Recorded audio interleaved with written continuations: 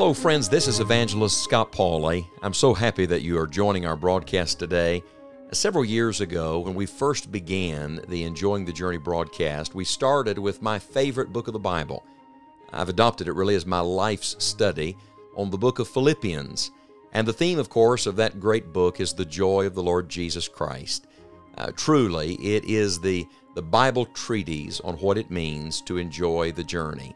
And now we're thrilled to share this anniversary series with you again in the hopes that God will use it in your life to help you learn to enjoy the Lord Jesus Christ at whatever stage you happen to be on life's journey. I trust that these studies from the Word of God today will refresh your spirit and renew your strength for the days ahead. God bless you as you listen.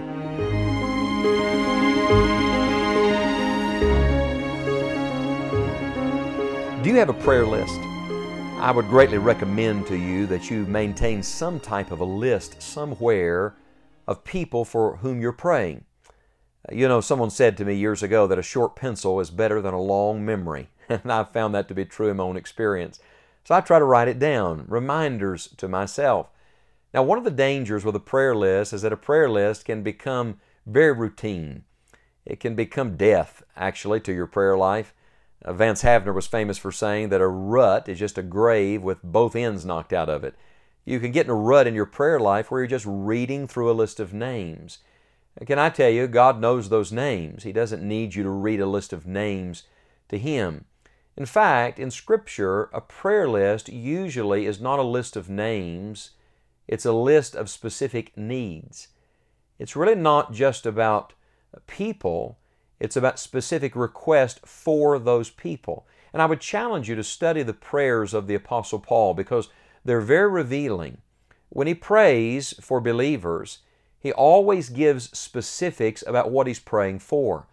We've come in our study in Philippians chapter number 1 to verse number 9, where he says to the believers, "And this I pray." Now I've circled the word "this" in my Bible. It's stated, this is what I'm going to pray for. It is specific. This is not general praying. This is not, "Lord, bless everybody." No, if you want to get specific answers, you've got to pray specific prayers. And then the "this" is spiritual. Now, this is convicting to me, but most of the time in our prayers, we're praying for secondary things. We're praying for physical or financial or material.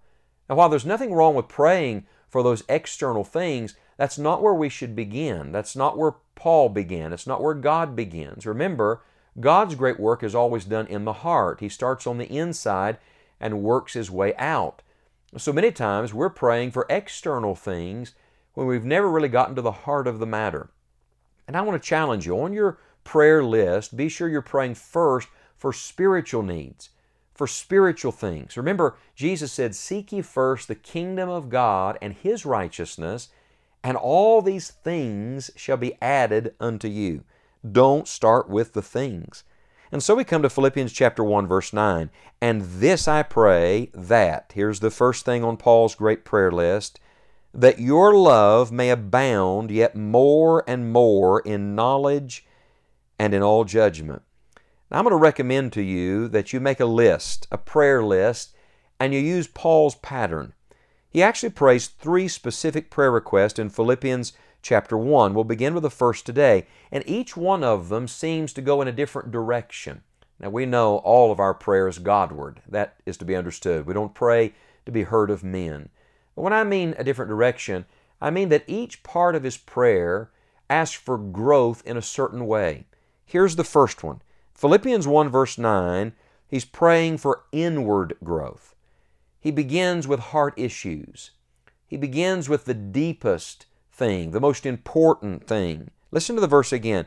"And this I pray, that your love may abound yet more and more in knowledge and in all judgment." Why would he begin with love? Because God is love.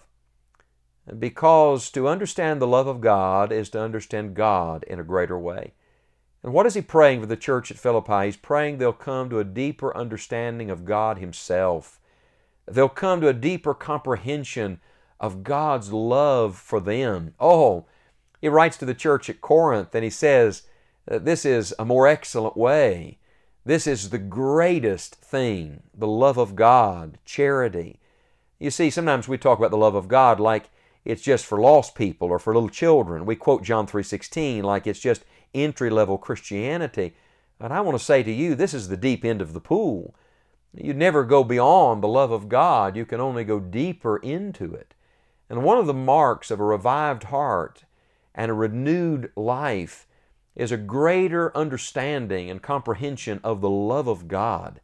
As a matter of fact, I would challenge you to look at many of Paul's letters, not just the one to the church at Philippi. For example, to the church at Ephesus in Ephesians chapter 3 and verse 14 we read, "For this cause I bow my knees unto the Father of our Lord Jesus Christ, of whom the whole family in heaven and earth is named, that He would grant you, according to the riches of His glory, to be strengthened with might by His Spirit in the inner man." Now listen to his prayer. See if this doesn't sound familiar. Verse 17, "That Christ may dwell in your hearts by faith, that ye being rooted and grounded in love, may be able to comprehend with all saints what is the breadth and length and depth and height, and to know the love of Christ, which passeth knowledge, that ye might be filled with all the fullness of God." Or how about to the church of Colossae? Colossians chapter 2 and verse 2, he prays that their hearts might be comforted, being knit together in love, and unto all riches of the full assurance of understanding, to the acknowledgement of the mystery of God and of the Father and of Christ. Or how about to the church of the Thessalonians? 1 Thessalonians chapter 3, verse 10, "Night and day, praying exceedingly that we might see your face, and might perfect that which is lacking in your faith. Now God Himself and our Father and our Lord Jesus Christ direct our way unto you, and the Lord make you to increase and abound in love one toward another, and toward all men, even as we do toward you, to the end He may establish your hearts unblameable in holiness before God, even our Father, at the coming of our Lord Jesus Christ with all His saints." You know, we live in a hateful world. Can I tell you what this world needs? It needs a revival of the love of God. And do you know where it begins? It begins with us. Jesus is the one who said, "By this shall all men know you're my disciples, when you have love one for another." And so what is He praying? He's praying specifically that God's people would enter into a deeper, fuller understanding of the love of God. In the words of Paul, that your love may abound. Are you an abounding Christian today? Are you living in the overflow of the love of God? Because, friends, this is where we must begin our prayers. As you pray for your own spiritual need today, as you pray for the needs of others that you know and love and those whose paths you'll cross, would you begin with this prayer request? Would you pray that they will understand in a greater way the love of God, and they'll come to know the God of love? Rejoice in the Lord always, and again I say rejoice. We are grateful you've joined us for this study today. If you love the book of Philippians, be sure to visit our website, enjoyingthejourney.org, and download the audiobook of Philippians. Scott also has a full sermon series through Philippians that we believe will be an encouragement to you as well. And until next time, may the joy of Jesus help you enjoy the journey.